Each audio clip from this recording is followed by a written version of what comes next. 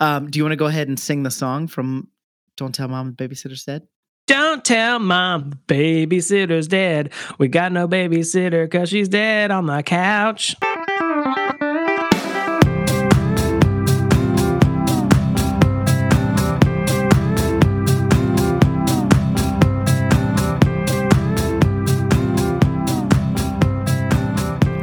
Dishes are done, man.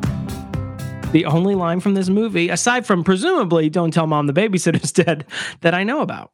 And I'm right on top of that, Rose. That one always comes up in those top 100 lines from movies that the AFI does. Really? No. Oh. Come on, Deej. This is Christina Applegate trying to break out of her Married with Children slump. Not making it onto AFI movies. Slump. It was a very well-regarded program. But there was like a curse upon everyone that just finally broke recently, I think when Modern Family premiered. And they were like, okay, everyone can go off and do their own thing now. What do you mean? Katie Seagal was on Futurama. And that only got canceled. Yeah, but not her face. And Christina Applegate, I feel like now she's finally got since Anchorman, that was like, okay, The curse has been lifted. Ed O'Neill finally with Modern Family. And David Faustino. What's he doing? He seems like maybe he's an alt-right guy now, if I had to guess. He probably is a nice guy. I said alt-right, not all right. Oh. No, he's probably like doing those gigs that David Brent does in the finale of The Office where he just goes to clubs and waves. Christina Applegate. Stone Cold Fox. Yeah, SCF. They called her. Hey, by the way, welcome to Your Inner Child's an Idiot. This is the podcast where we look back on things from our childhood and see if they're any good. My name's DJ. Hi, I'm Damon. I've been talking for a while now. Welcome to you and to me and to everyone. Flawless intros. We're talking about Don't Tell Mom the Babysitter's Dead, a film from a year that I definitely won't be Googling.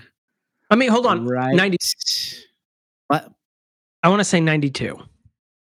I'm going to guess 95. I'm not. Ooh, that seems late. I've only done Don't Tell so far, so it has not come up. Oh, it's starting to come up, starting to feed in, and got bad news for me. Yeah. 1991. Yes, but I went over. Bum, bum, bum, bum. I should have known by how young Josh Charles is in this. Josh Charles. Now that's something.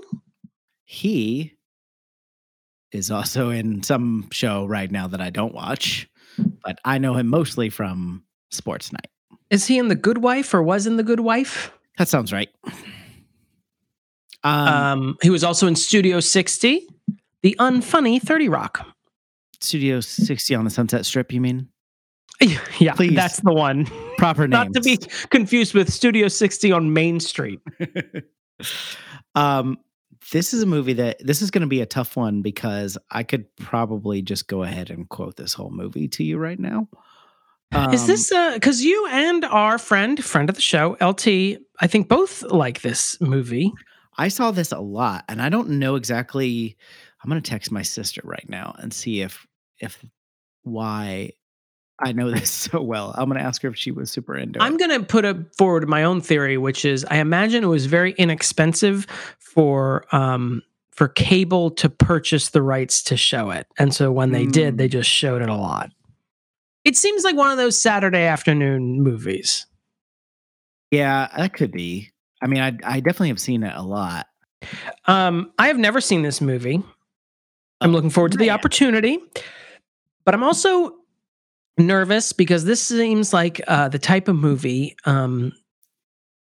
where it would give me anxiety because the movie wants me to relate to the kids in the situation because they're all rock and roll and cool. But as a nerd and a prissy one at that, I'm just going to feel bad for the house and the messes they're making and be worried about when their parents come home.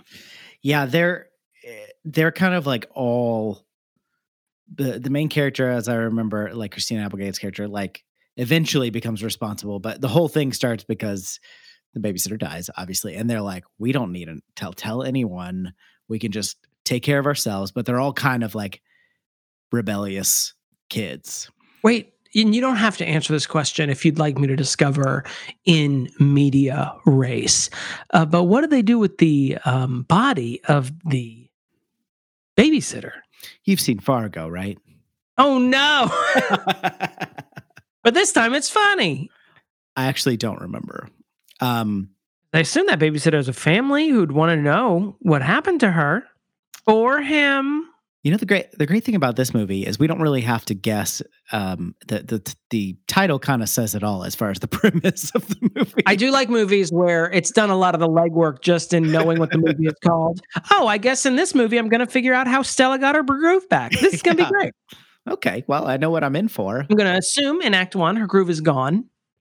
And then by Act 3, it will return in some fashion, probably sexual. It's weird that Don't Tell Mom the Babysitter's Dead is actually a retelling of King Lear. Did not see that coming.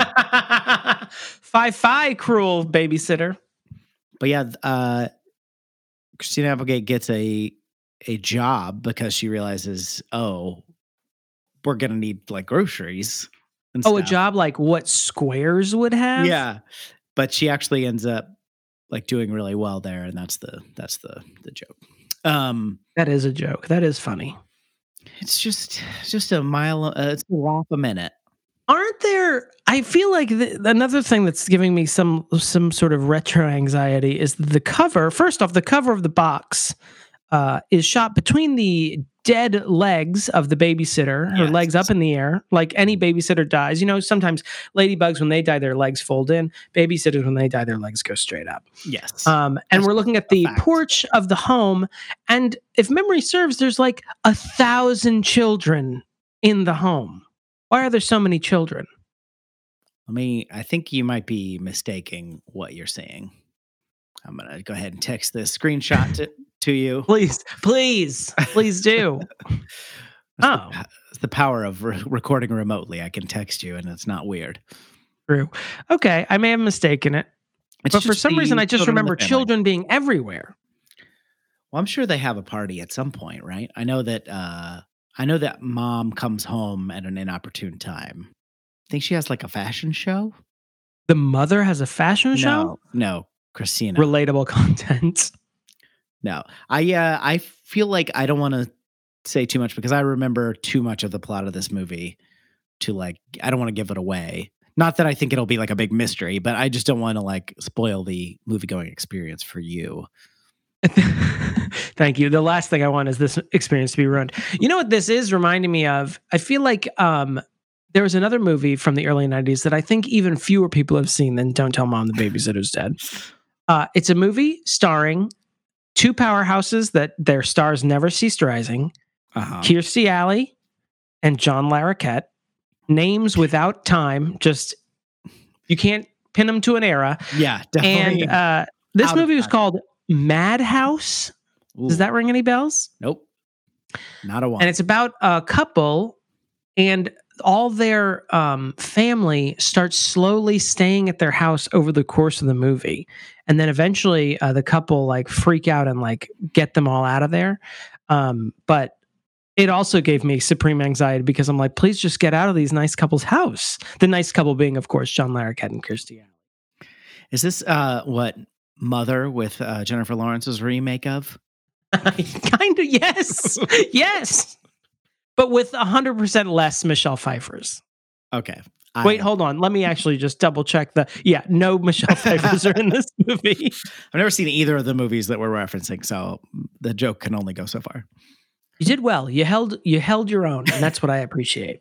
So here's what I'm worried about. Like you're kind of coming in fresh, but you're gonna be able to judge whether my inner child's an idiot because I loved this movie and I still think that some of it is gonna hold up, but I could be completely wrong because I have not seen it in a very long time. First off, I'm sure your inner child is an idiot. Wow. Wow. No, I will. Of course, I've taken an oath, the podcasting oath. oddly written in ancient Rome. I don't know why. They just had it on hand that Hippocrates was just throwing out oaths. But Oaths. I'm gonna I'm gonna come to this with an open mind, and I'm gonna judge it fairly and based on what the movie is trying to do and whether or not it succeeds. And whether it gives me supreme anxiety watching it. It might do that. Yeah, that's what I'm concerned of. I was the kid at the party who was like hanging out with the parents of my friends. Guys, I know for sure we're not supposed to be doing this. Guys, I'm fairly sure your mother, before she went inside to make raisin roundies, said no, unequivocally, no roughhousing. Thank you. And I think it's been less than 30 minutes since you ate. So maybe you should get out of the pool, Jonathan. I have an update. I have a sister update. She says, no, I think I only saw it once. You must have been into it. So, well, it's probably, you're a young boy, heterosexual, cisgendered boy. Christina Applegate, I assume holds some, box office draw for you. Stone Cold Fox. Right, as previously stated. Still to this day. She's very attractive. She's a comely lass, I always say. I think this will be a good one because this is a good era where I was young enough that I haven't seen it in a long time. Also an era where I saw this a lot of times. So I had, from a kid's standpoint, I had no excuse. It's not like I saw it once and was like, I think I like that. No, I love this movie. I still quote it. That I can attest to. And every time I'd be like, why'd you say that weird sentence in that cadence? And you're like, oh, it's from this movie you've never seen. Which is a lot of my dialogue. I think it's on Hulu right now. So we should be able to just pull that on up with this Hulu subscription. Pop it into the old Hulu box. Definitely one I use all the time. And definitely didn't just watch the first season of Handmaid's Tale and then never touch it again. So... what I like is also the user interface is not maddening to use. That's what I also appreciate about the Hulu system. I like when I try to fast forward or rewind and instead it just kind of shuts down. That's a nice feature. Yeah. I like when I've obviously been watching a show for 3 seasons and it thinks I'm done. This podcast, so it just removes it from my keep watching list. I appreciate that. This podcast brought to you by Hulu. Thank you, Hulu. Damn it! We should get a Hulu sponsorship. Sure. Yeah, Hools, what are you doing? I'll wear a sweater that color green. Yeah, we can get 0.01% of the things that we watch covered by that. Watch along with us. We'll be back in a bit.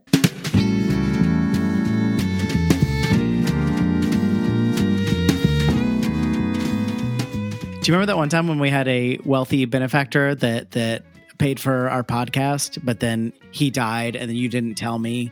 You just pretended like nothing was happening. Every time I called, you were like, "Oh no, he's having his pipe refinished," and I was like, what? And then the next time you're like, "He's having his monocle polished," and I was like, "Oh, okay."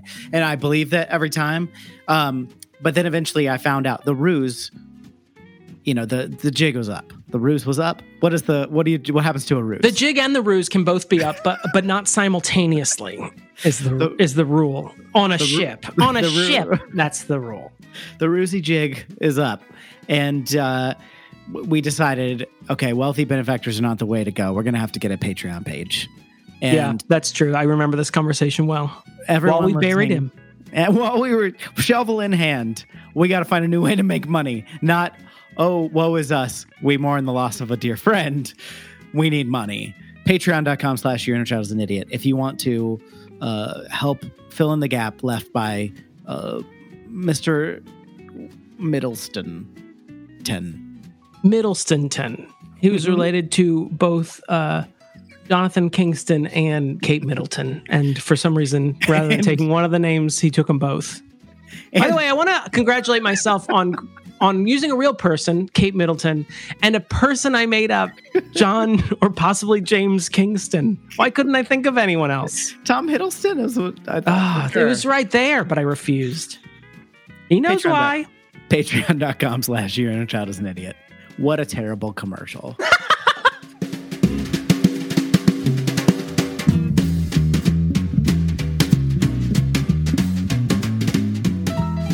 Okay, we're back. We watched this movie. Yes. We did it. Don't tell mom the babysitter's dead. I love a full sentence and a title. I don't know if I've said that. I love an imperative sentence that gives me instruction on what I should be doing during the movie or what I should not be doing, specifically not telling our shared mother. I like the idea that I have their mom's number, you know? I mean, it's ludicrous. Just let me watch the movie. Yeah. Stop putting all this burden on me. I don't know the woman. Stop. You're the one who got yourself in this mess in the first place. Yeah. Speaking of, why don't you describe to the people? Maybe someone didn't get to watch this movie. Why don't you recap it for them? Just real quick.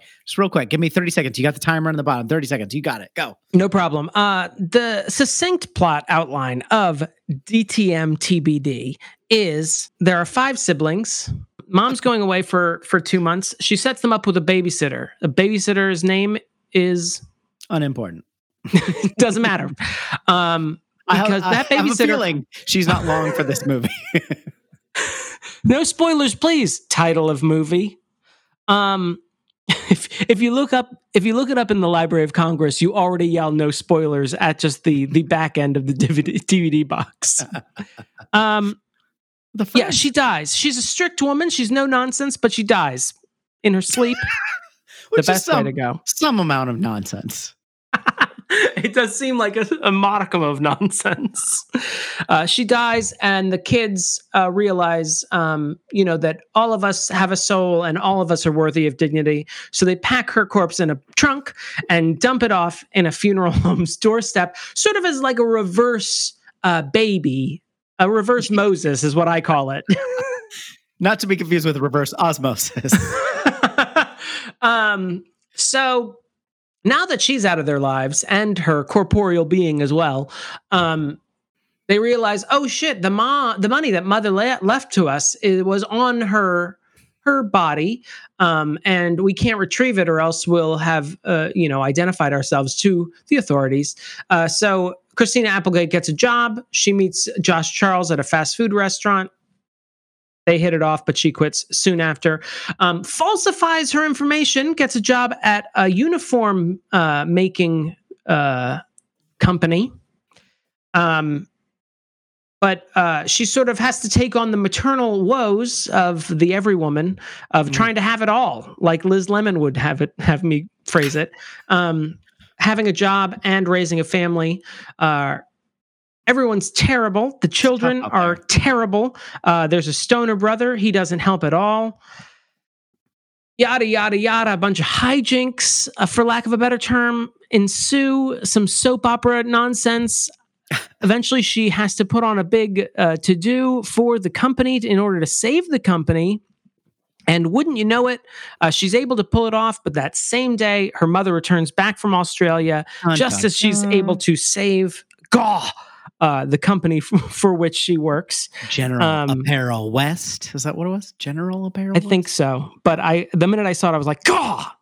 And wouldn't you know it, the kids grow a little bit themselves. Some of those kids I could even name.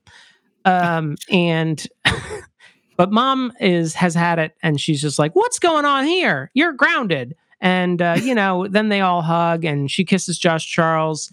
And the last line of the movie is twist. She was going to Australia with Josh Charles.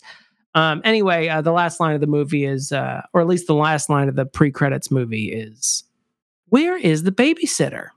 And then, if I was in charge, I would have had the title come back again. I love that in a movie where it has to remind you what movie you've been watching. And all of a sudden, that didn't happen in this case. They were very confident that you would remember this to the end of your days. And it would play Hall & Oates. Just, you make my dreams come true. I feel like that's the appropriate thing. I know that was over 30 seconds, but, when I get into the weeds of DTM TBD, I can't help it. Now, is babysitter, is that one word? Or is that? I would say, babysitter is one word, yes. I think Babysitter's Club spells it with a dash or is that a hyphen? Is it? Well, I believe the Babysitter's Club was written in the 1600s when they would still hyphenate tomorrow and today. So, I mean, it's sometimes archaic to put I that think hyphen everybody in there. knows the Babysitter's Club books were Chicago style, and we're MLA here. So DJ, I just wanted you to get it out of your system. Just shake it off. I want you to just, give us the quote rundown. Give us the ones you remember from your Ute. Okay. Well, the ones I still say fairly often, aside from respect the meat, which is a written slogan on where she very briefly works at, what is it, Clown Dog?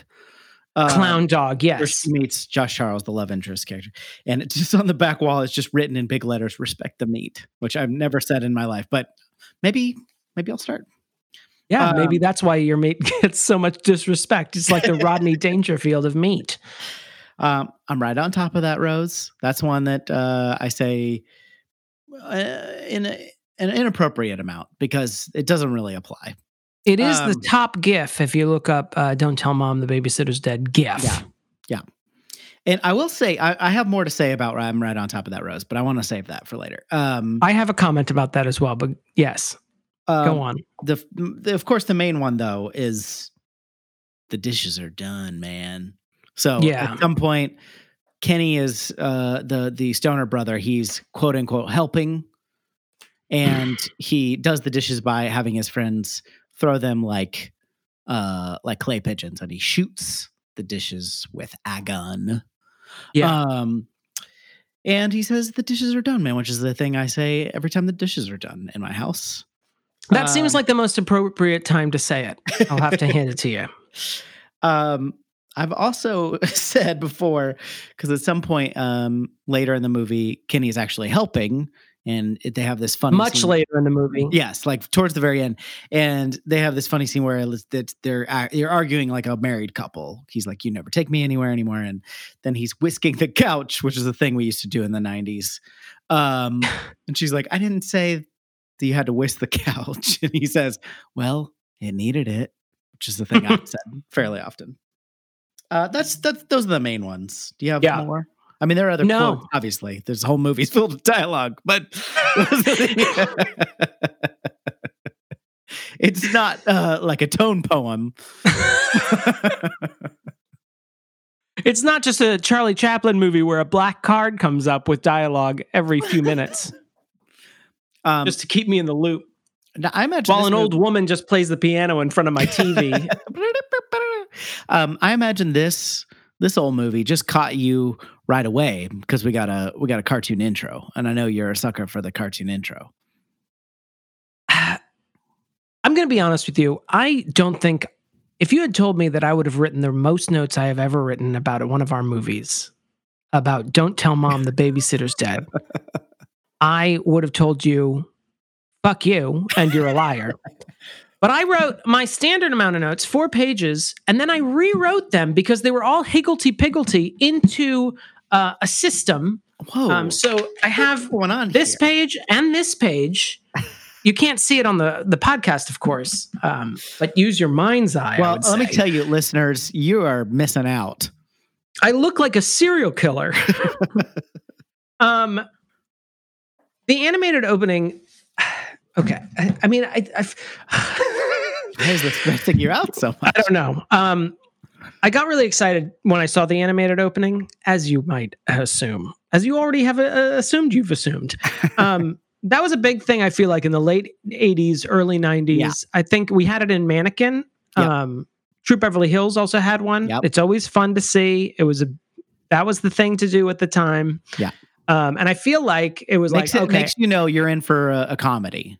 Yeah, I'm in for a comedy, maybe not entirely grounded in reality. And I was ready for cartoon versions of Christina Applegate to come by, cartoon versions of who I didn't know was in the movie, but I eventually would learn that David Duchovny was in this movie. I figured, that would happen. But instead, it was just a fairly brief, maybe 15-second long animation of an old woman fighting with a Barcalounger for a little bit. And then that was it. And then it ended, and it just went to real life again. I was like, oh, okay. I mean, I guess you gave me the idea that there is an old woman, presumably the babysitter, and she'll be seated during some point of the movie. It seems like the cartoonist had only the title to go off of, and they gave them no more information than that about the movie, its stars, its plot. They're like, well, I mean, that gives you... Usually you would work in, like, even if you didn't work in cartoon versions of the stars, you would work in, like, their names in a fun way. No, that's not happening either. I feel like what happened, I think you're right, but I don't want to lay the blame on the cartoonist, because I've been in this situation when I've done freelance work where people are like, hey, Damon, I would love for you to do this, this, and this. How much would that be? And I was like, oh, well, I charge this much an hour. And, just based on what you've said, it would probably take me about 24 hours to do. So that would be this amount. And they're like, oh, I don't want you to do this anymore. And I'm like, yeah, I didn't want to do it either. So that's why I charged that amount. And so they were probably like, hey, can you do like a 2-minute animation of like a fun, like grandma fighting with a chair? And he's like, yeah, it'll probably be about $20,000. And like, what if you did a 5-second one and you just had to do the grandma in just an empty void? And he's like, I could probably do it for $2,000. And they're like, I like it. That sounds more like it. That is our opening credits budget. Because that probably my biggest qualm with this movie is that the title, the very aggressive title of that I should not tell the mother that the babysitter has passed away, and that opening leads me to believe what type of movie I'm in for. And then when it starts, while it's probably not the best version of that, I'm like, okay, there's a lot of ridiculousness. This house is disgusting and is making me itch in a way that I find weird. The house is already so filthy at the beginning of the movie, and the mom's just leaving for 2 months. But I'm like, okay, this will be fun. And then, the babysitter has her heel turn about 7 minutes into the movie where the mom leaves. The mom's out of the movie in 7 minutes. Yeah. Which is amazing. And she has the babysitter has a heel turn. But did you actually take a note of when the babysitter dies in this movie? Like the time? No. Yeah. No. 12 minutes. Okay. She didn't even make it to the 15-minute mark. Yeah. And I was like, okay. And then it reminded me of Field of Dreams in that way, in that I assumed what I thought Field of Dreams was about, and what I had assumed was over in 20 minutes. He had already built the baseball stadium and seen a ghost within the first act. I'm like, oh, okay, I guess are we already done? Is this it? But this movie then becomes a movie about office politics shortly after the babysitter has died. Right. Which is a turn I was not expecting and will probably speak to. Well, it's not later. Called Don't Tell Mom the Babysitter's Here for most of the time. But I thought because she was such like a villainous character, and we obviously weren't supposed to give a shit about her dying, that we would get a little bit more comedy out of her being like this evil bitch. I mean, one of the kids doesn't even meet her before she's dead. Kenny never even shares a scene with her before she's passed away. It was like the movie's just like, look, we already spoiled in the title. We just got to get it over with. Yeah, it's like you're okay with the burglars in Home Alone getting hit in the face with paint cans because you've seen them aggressively attack this child. True. Although, I mean, I still have issues with it. But I was just going to say, I feel like maybe also you're offended because the only thing the babysitter does is lay down some rules, and you love rules. As a kid, you would have been like, "Oh, thank God, this is fucking chaos." Oh yes, I would love to clean the baseboards. Thank you. They're filthy. I do love rules. I also love a spreadsheet full of rules, which she put on a whiteboard, which I assume she brought herself, which was nice. Yeah. I also like a whistle in a Captain Von Trapp sort of way, which she also provided free of charge. But like at the beginning of the movie, like when she's in charge, there's like a lot of high angle shots. There's dog reaction shots, even though those are like the laziest things in the world. I always appreciate a dog reaction shot. While it's missing from this one, I love it when the dog has both of its paws in front of its eyes. That's great. I love that. like he's wiping his eyes, like he thinks he's people. There was a point where horns were punctuating action when the kids were looking for the money that mom left in the babysitter's bedroom. Yeah. They're like horns, like zany, like Looney Tunes horns. I was like, oh, this movie's going to be off the chain. We'll see if I was right. Well, they can't find the money because it's with the babysitter's body. So they flip a pizza to decide which of the older children is going to get a job. And so, which is smart on the script writers because they have no money. So it only makes sense that they would flip a pizza. I mean, just you spend that quarter and get yourself, I don't know, a baguette, a tuft of lettuce. A baguette, some tuna niçoise. You can be living off that for a week. What else would come out of a grocery bag in a movie? Celery is always at the top of a thing of celery. So she gets a job initially at Clown Dog. So this job, food service have you ever worked in food service? I worked at Wendy's for precisely 6 days. And there are, I'm sure, worse jobs, but like food service is terrible. And I think they did a good job of being like a teenager working at a fast food, like a very disgusting food service job. And she's like elbow deep in it, like on the first day. And that is true. But it was a very visceral fast food restaurant. Yeah. But I have to say, and I'm setting this up because they set up the chili dog serving like it's disgusting, but that chili dog looked pretty good. Tyler said something about that chili dog as well. Even though it looked like someone had poured like cherry syrup into the chili, it was disgusting. I want to, though, two things bothered me about that scene. It was mercifully brief. Clown Dog is the type of fast food restaurant that only exists in movies. I feel like we saw this in She's All That, where she worked at the falafel stand and she had to wear the falafel on her head. Right. I think that's like a holdover from like probably directors who were in their 40s in the 90s, remembering like probably the fad fast food chains from the 70s that are trying to capitalize off McDonald's. But like by the mid 90s, we don't have like places that just have clown statues everywhere and balloons lining the ceiling. I'm like, what place is this? It was disturbing. And enthusiastic managers as well are still a holdover, I think, from the 70s. By the 90s, the lower middle class has been decimated already. Yeah. And that man would have been just as miserable as all his charges in that store. Yeah, I mean, like he's set up as like He's Mr. Egg, by the way. His name is Mr. Egg. And he cracks. It's reported he had cracked when she quits later. Do you get it? I think I'm picking up on it. But he's very like, make sure you have a smile on your face. But like, I feel like, and it's exaggerated, but like, I feel like he's trying his best to like, trying to hold it together motivate since his kids left. Anyway, I think that sucks. Like the job sucks. And the other thing that bothered me about this scene is that post closing, Christina Applegate is trying to clean out a steamer tray. Fat. Yeah, and it's she keeps resting it on the edge of the sink, then jamming her sponge into it so that all the water splashes up. And I'm like, put it in the fucking sink. There's a sink thing. So when you do that, it won't splash everywhere. Yeah. And it's her maddening first day, to me. And she's clearly an idiot. It's her first day, like cleaning anything. I mean, she's. Well, actually, I've seen that house. It is possibly. Yeah, it probably is. So she decides that she cannot abide Clown Dog. Well, she won't do it. She can't and she won't. So she mostly copies a resume from a book about how to have a great resume.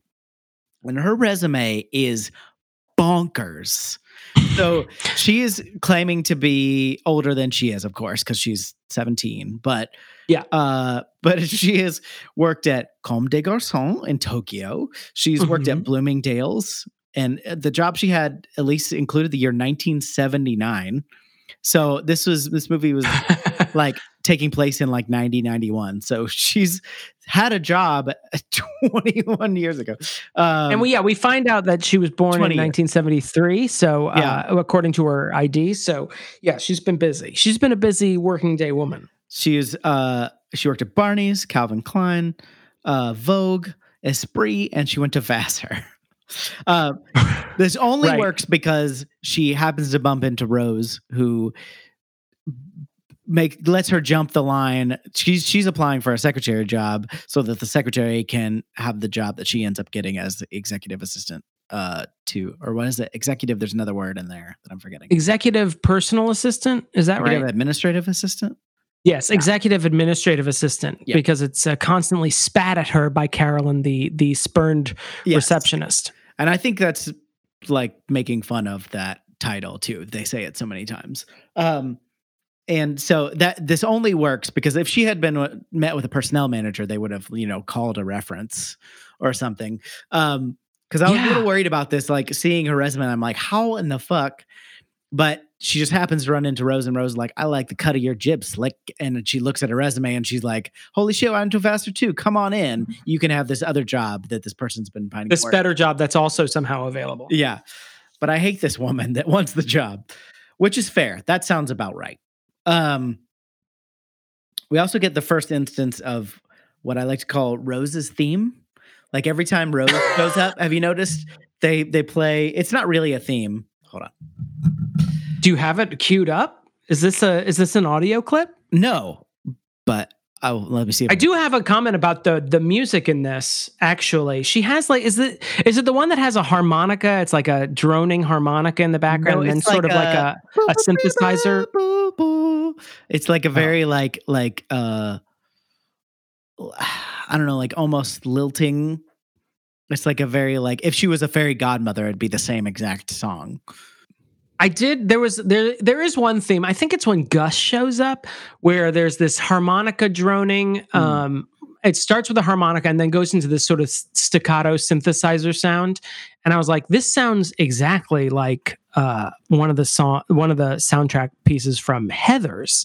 And I looked it up, and the guy who did the soundtrack for this, David Newman, did the soundtrack for Heathers. Oh. And apparently large swaths of this, I would say, I won't drag you into this, DJ, but I would say are just lifted whole cloth from Heathers and just dumped into this movie. And the problem with Heathers is like a high school murder movie. That is dark. So, and it's a movie I grew up with. So every time it popped up in this, or at least as a musicologist might say, was referenced in this piece.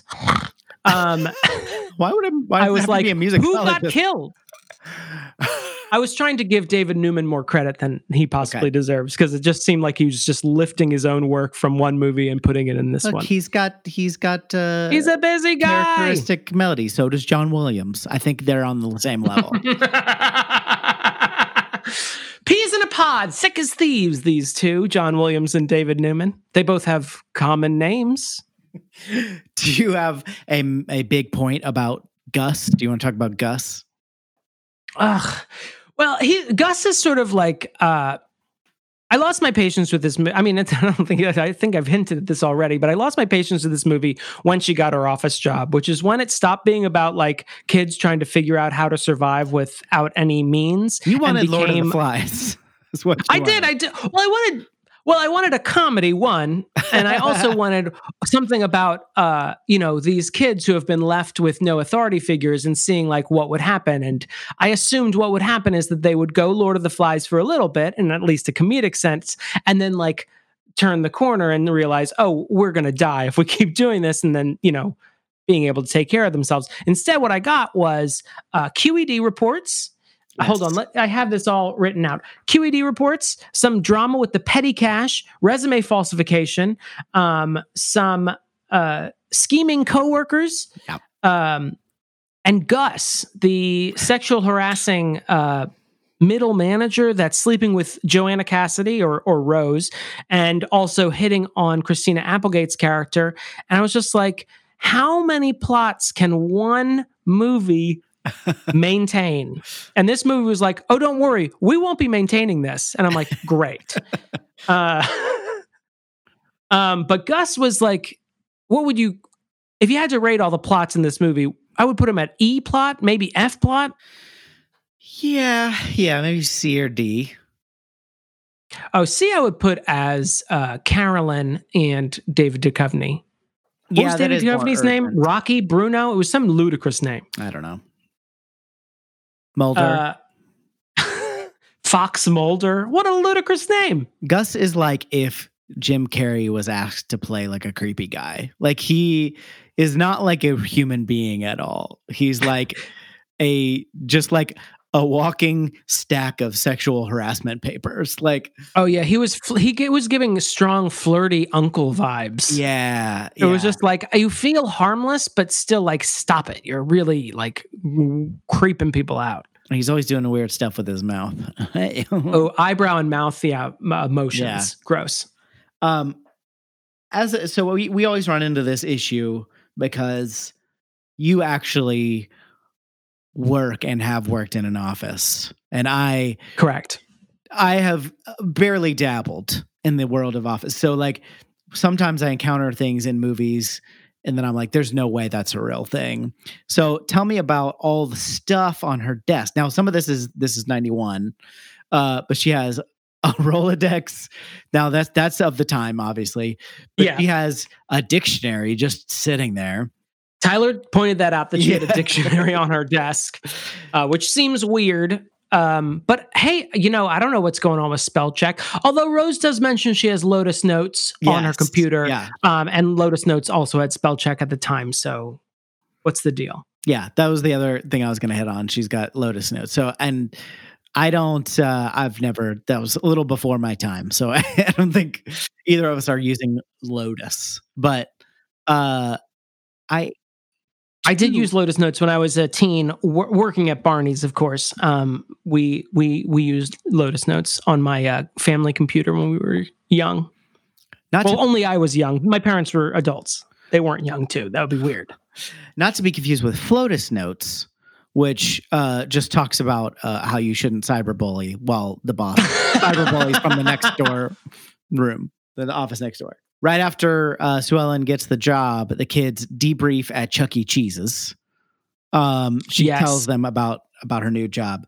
And I don't want to use this opportunity to talk about what's going on with Chuck E. Cheese right now as of 2020.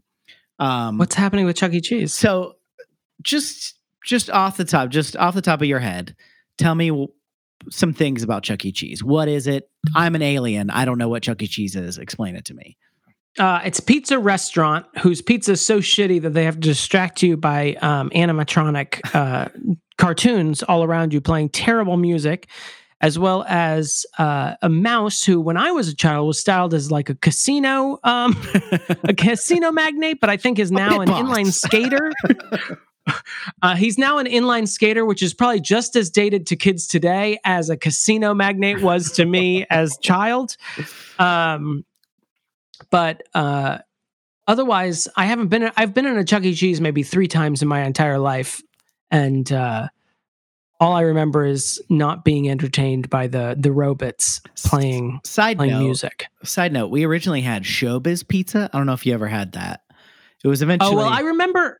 I was born in New York, so we had Chuck E. Cheese pizza. Yeah. And then when we moved to Texas, I realized that Showbiz Pizza was a thing, but that it still had the goddamn casino mouse as its mascot. And I was like, what's the deal? And that's when I learned about regional differences in corporations. Yeah. So was that like, because eventually the Showbiz Pizza became Chuck E. Cheese in our region. So I don't know if that, like, if they bought them out or if they were already the same company. I don't know.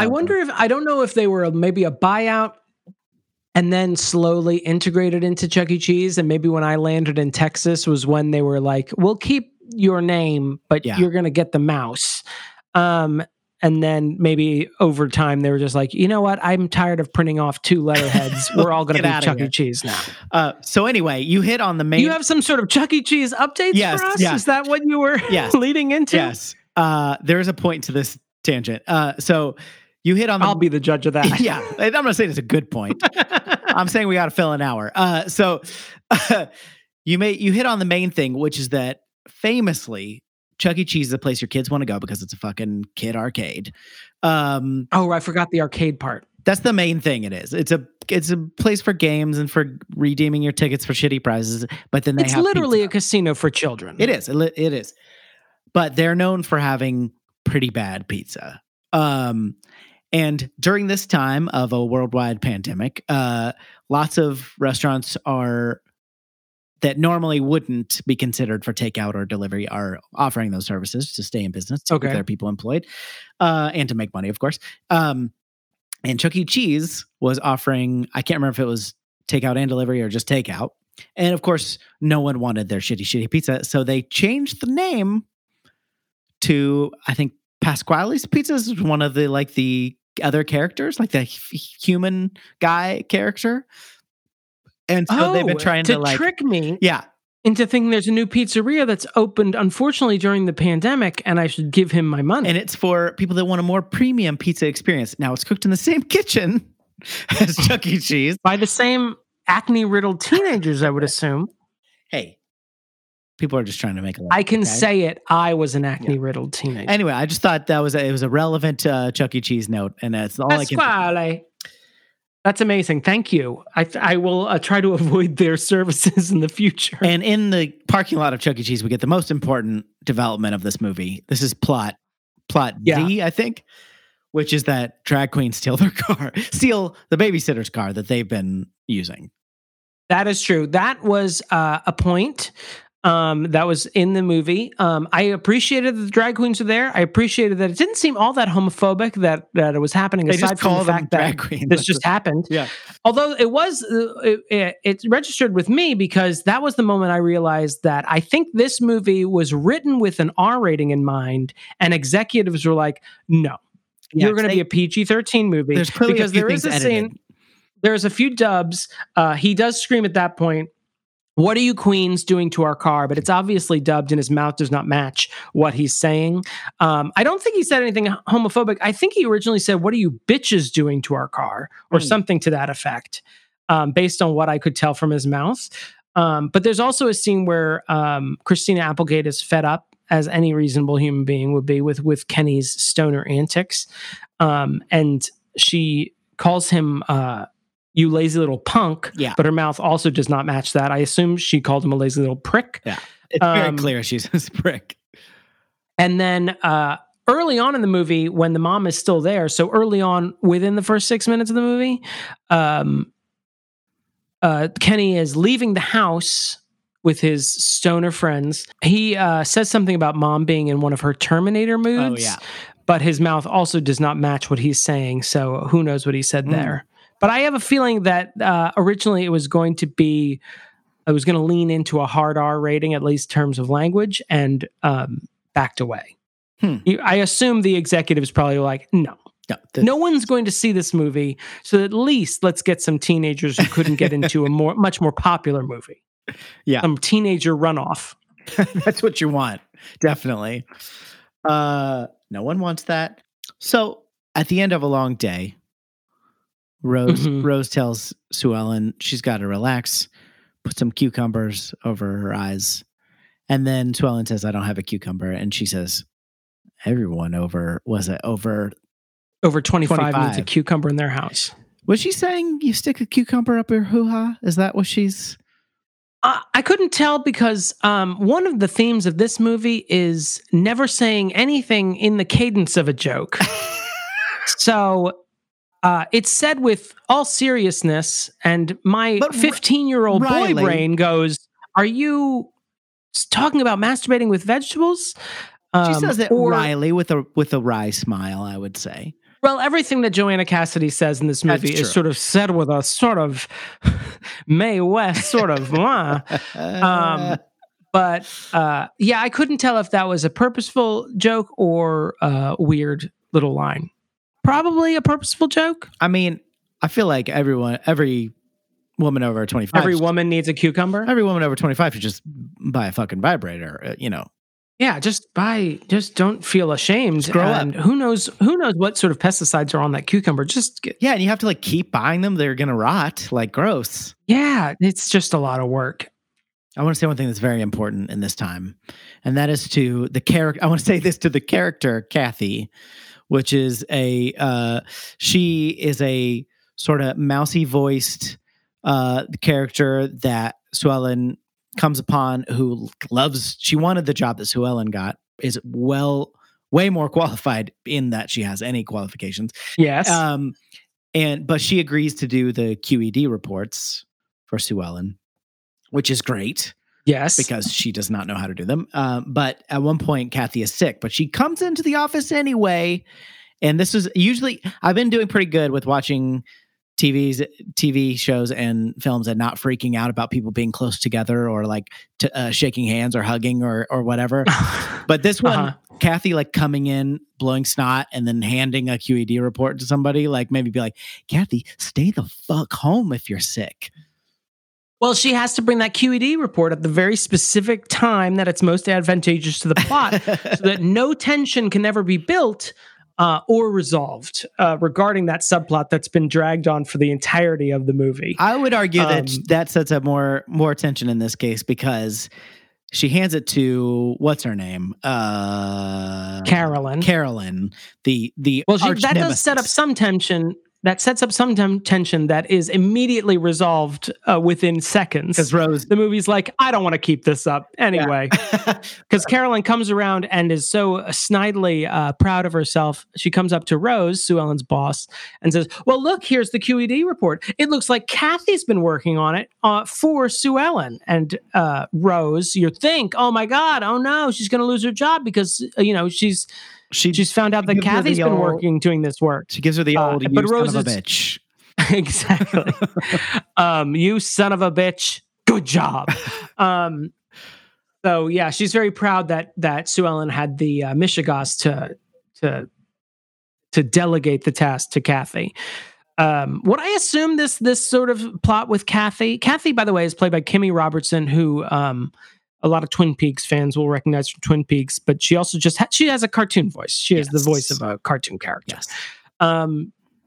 What I assumed where this was going is that eventually when the ruse was inevitably revealed that Sue Ellen is a teenage child, she'd be like, look, Rose, you should hire Kathy. She obviously wants the job and obviously can do the job. And especially during the last scene when Kathy arrives. But can't you do that? And here's the QED report that says, yes, in fact, she can also do the job. But even in the last scene, Kathy comes up and she's like, this is my husband, Norman. And I'm like, why are we learning so much about Kathy? Oh, because she's going to get the job of her dreams. The movie's like, no, it's not going to be brought up again. We're not going to resolve that. Yeah. The QED report is a long string of these subplots that just get resolved, oftentimes by the scheming coworkers that are plotting. David Duchovny and Carolyn sort of become David and Montana, if I can reference Soap Dish, which I can't. They are scheming against Sue Ellen. And every plot they come up with, they shoot down themselves. So they find Sue Ellen's falsified resume, and they know it's been falsified. And David Duchovny's like, we need something better than that. And then they find that they overhear that the petty cash drawer is empty from Sue Ellen, and they investigate in the middle of the night. And they find that the petty cash drawer is indeed empty, but has the most sloppily written receipts in it. And they're like, she got us again. We can't bring this up against her. Literally one of them written in crayon by the stoner friends of Kenny. Exactly. So this movie, one of the things that drove me insane about this movie is that farces stress me out, because especially if they're sort of just like by the books farces, I just get annoyed because I'm just waiting for the obvious to happen. Right. And so the minute she sees the petty cash box and she's like, oh, I can dip into the petty cash to, cover, household essentials before my paycheck arrives. I'm like, oh, here we go. She's going to steal all the money. She's not going to be able to pay it back. She's going to get fucked over, and then she's going to lose her job and the ruse will be up. So it drags this on for the entire movie, stressing me out to no end. And then when it finally comes up, they're like, I guess it's not a big deal. She's got these shittily written receipts. And I'm like, so you stressed me out. You don't even give me the plot resolution that it seemed like you were leading towards. You don't even seem to have the wherewithal to do something clever with the fact that you're being counterintuitive with your narrative. It was just infuriating. And the fact that they constantly kept doing it with the QED report being delegated, with the petty cash receipts, it was just mind-boggling. The kids got a whole new entertainment system. Nope, no consequences. Walter breaks his leg. No consequences. The fact that her paycheck is less than expected, no consequences. I don't mean that she needs to be thrown in jail, but at least some sort of narrative setback in any way. Even during the big party where Christina Applegate has to admit that it's all been a lie, Joanna Cassidy comes up at the end of the party and says, "Oh, they didn't care about the scene. They all just loved your ideas. It all worked out." I'm like, fuck you, fuck you. What did you want to happen? If you're going to build to something, imagine a romantic comedy. If you're lying the entire first two acts, when the person finds out that you've been lying, I don't mean that she should shoot you in the face, but at least have some sort of narrative hiccup where she's like, "I don't want to talk to you again because you've been deceiving me in the most incalculable way." And then, he makes some sort of effort to apologize, and then they get together in the end. That's what I wanted. But this movie just kept dragging on the tension, this dramatic irony of here it comes, the other shoe's going to drop. And then when someone would figure out the ruse, they're like, we can't do that.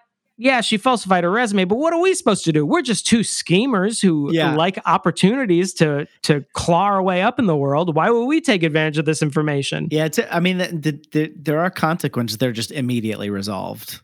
Exactly. Yeah. And the fact that the movie sets up so many B, C, D, E, F, G subplots, and they all just sort of just get like a hand wipe across the table near the end of the movie. We can't resolve all this. You get the idea.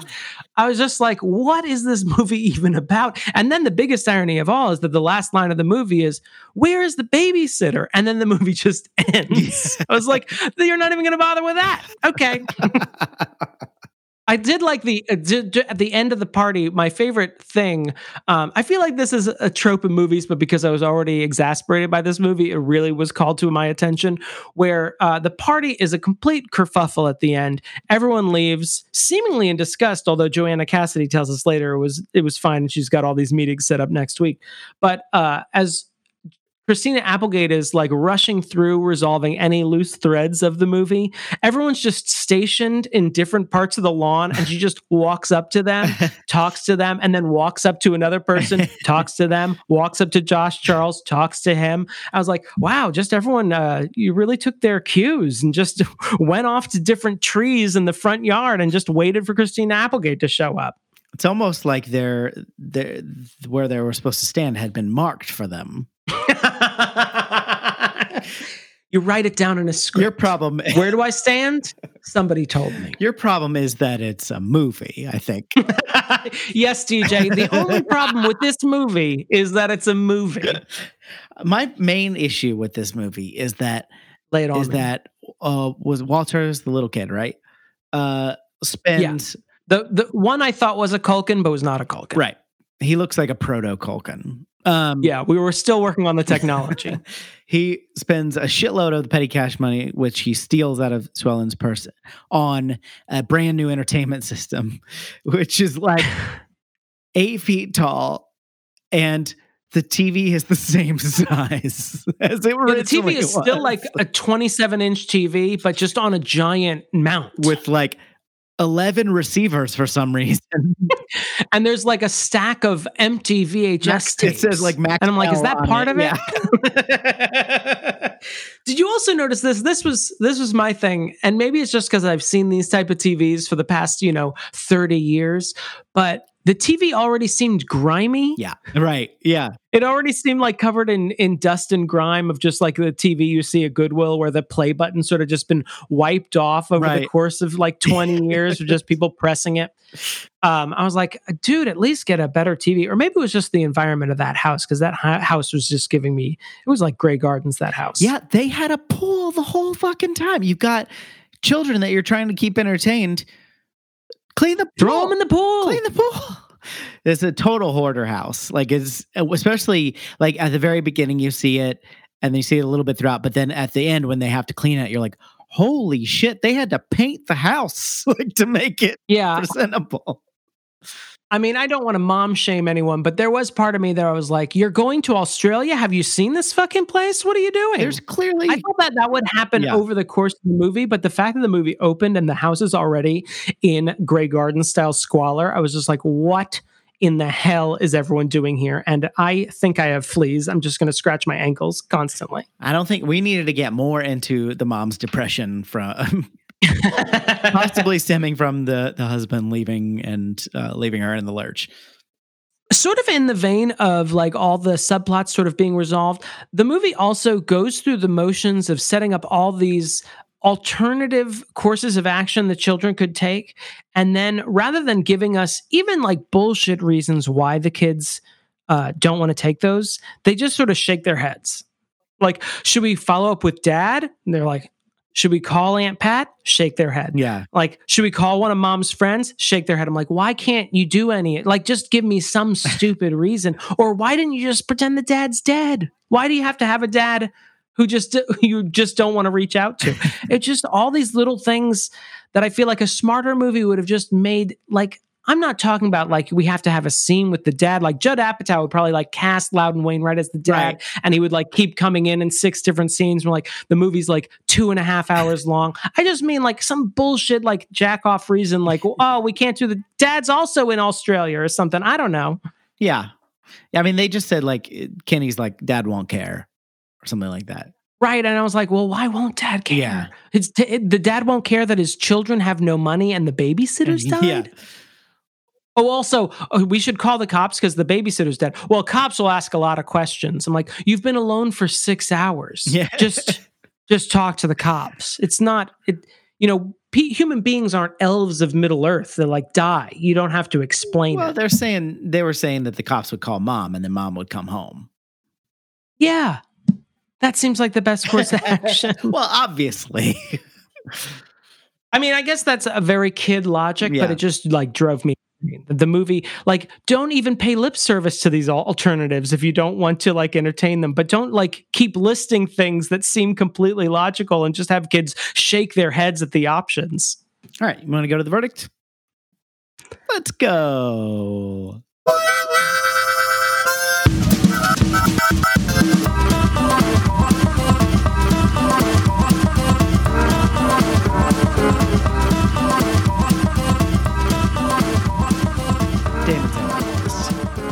Oh, what is your verdict?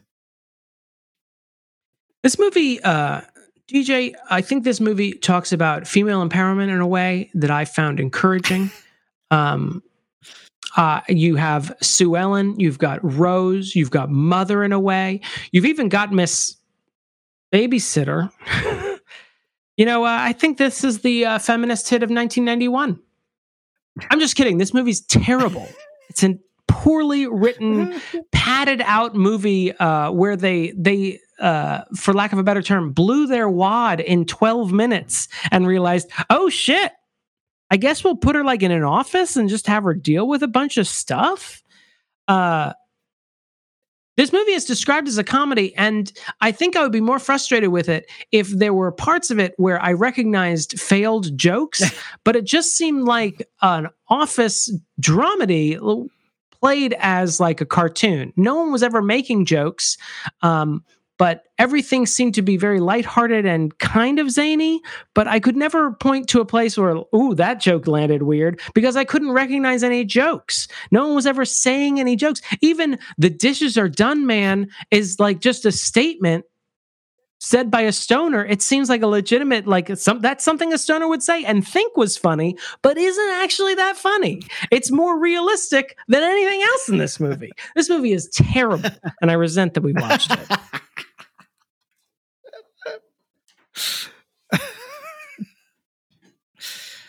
Like the people that were in it, David Duchovny's fine, but Christina Applegate can hold her own comedic chops. Like she has shown, in Married with Children, but even in her later career in Anchorman and I've been watching other things that are on Netflix. Oh yeah, Dead to Me. She's killing it in that. Like she's great. but I don't think she's ever given anything to actually do here. All the characters are sort of lazily drawn. I mean, half the kids. I mean, did we need so many kids? There's 5 kids in this movie.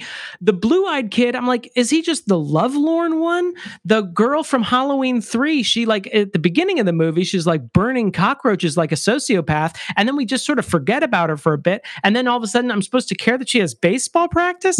This movie's just like all over the place. It just seems like it was quilted together. It's a piece of shit. It's terrible. Your child is an idiot. Your inner child, not your child. Oh my God. Jesus, Damon. Rein it in. All right, I'm done. DJ, what did you think about this movie? I acknowledge all of the issues that you raised as well as that I raised. I would never contend that this is a good movie, but I didn't. Yet I feel like that's what's coming. Well, I didn't. What I expect when I come to a movie that I haven't seen in a while that I liked is not what I'm having right now, having watched this one. I wasn't like, Jesus Christ, what was I thinking? I was like, yeah, this is exactly what I remember. In that it's not, I agree that it's a weird kind of comedy because it's like, is it a comedy? Yeah. But is it funny? No, not really. Which is weird because it's like that's kind of the idea of a comedy, but like it's almost like the premise is funny, but like nothing in the script itself on its face is funny. Yeah. It's just like they thought that the premise itself and all the sort of little subplots would like sort of carry me into peals of laughter, and that just never happened. And it is a little like because I'm a human being. It is a little like disjointed because it's like kind of sweet in some ways, like the love interest with the love story with Christina Applegate and Josh Charles is like kind of sweet, and then it's like a little bit sweet with how the family comes together, but all the maturing that the family does happens in like the last 5 minutes before they have to pull off this big party. And so it's a little bit like, if it's earned at all, it's barely earned. You know what I mean? Like it's not like you see the coming together. It's like against each other, a little bit of growth, and then like boom, a lot of growth at the end. They sort of like all agree. Yeah, that is. And basically it all kind of is pinned on Kenny, which kind of makes sense in a family dynamic because he's like though he's not the oldest, he's the one that's oldest when Sue Ellen's gone. She's taken on the role of mom, and he's taken on the role of oldest sibling. And so when he turns it around, starts getting interested in Julia Child and making Belgian waffles, and solely Belgian waffles, and only Belgian waffles for a while. But he like is the one that kind of motivates the rest of the group. He feels like shit because he should have been there for his little brother who falls off the roof and breaks his leg, and that's kind of the turning point for him. Now, like that explanation is a little smoother than what actually happens in the movie, but like it makes sense if you sort of like. That is actually the first time that I've actually pieced that together. That is the switch for him. The movie kind of blows that transition, I think, but that makes sense. Like something horrible happens. It could have been a lot worse. His brother's fine, and he decides that he's got to kind of like step up. And he realizes that he's sort of letting it all fall on his sister's shoulders. And he, and then you get the funniest bit, I think, is that argument that they have where he's like, "You never even take me anywhere anymore." Like, actually, that was the only part of this movie where I recognized that what I was watching was an attempt at comedy, and I was also surprisingly laughing at it. I was enjoying that part. It was good. It was Kenny. Well done. Kenny drove me insane for the entire movie. He is written to be a foil to Christina Applegate. But he combines several things that I hate, which is teenagers, stoners, people who don't clean up after themselves, and like this sort of self-righteous, like, hey man, I'm just a fuck up. Like, I'll show all y'all. And I'm like, will you though? And he just infuriated me because I was watching him simultaneously as a teenager, who I would hate that guy anyway, and also watching him as a man who's nearing his 40s. And I'm just like, fuck you, Kenny. You need to pull it together. So anyway, your inner child is not an idiot. Really? Yeah. Okay. But I will say one thing, and Lauren was yelling at the TV at this point. At the end of the movie, Rose has like forgiven Sue Ellen. She's really excited. She basically offers her the same job regardless. of right, her and or gives her offers a helping hand to get into Vassar to then like to like kind of job. Yeah, and Lauren's like, take the job. You're just gonna be saddled with debt. That's true. That is true. Things we know now. What did you think, everybody? Email us. Your inner child is an idiot at gmail.com. You can call us at 615-576-0525 and leave us a message and we'll play it on the show. You can find us on all the social medias, Damon. You can find us on Instagram. Damon does great drawings. Post them up there. Thanks to our friend Sarah Shepard for helping us with our social media lately. Yeah, thanks, Sarah. You can find us on the other ones too, but that's the main one. We're on Twitter. We're on Facebook. You can also find us on Patreon, patreon.com/Your Inner Child is an Idiot. We would like to thank our current patrons, including Dramatically Placed Hot Dog, which is the name of a person. Primordial Burrito. Demons Australian Accent. T. Smith. Lindsay Now. The supreme ruler of this podcast. The Zesty, another human being. Little Flick. Just Cuz. Still Jacob. Humans. Jacob Grimm, arguably a human. Christine in Brooklyn. His Honor the Mayor. Jeremy Powlin. Joshua Nicholson. Karen Kurd.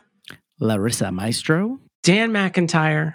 And Jonathan Day. Thank you all very much. We really appreciate your support. You're helping us keep the lights on in both of our houses because we got to record separately now. So that's true. And there's a pandemic going on. So, and my light bulbs are old and creaky. And we know that everybody knows that the only person that can podcast in a mask is Tom Hardy.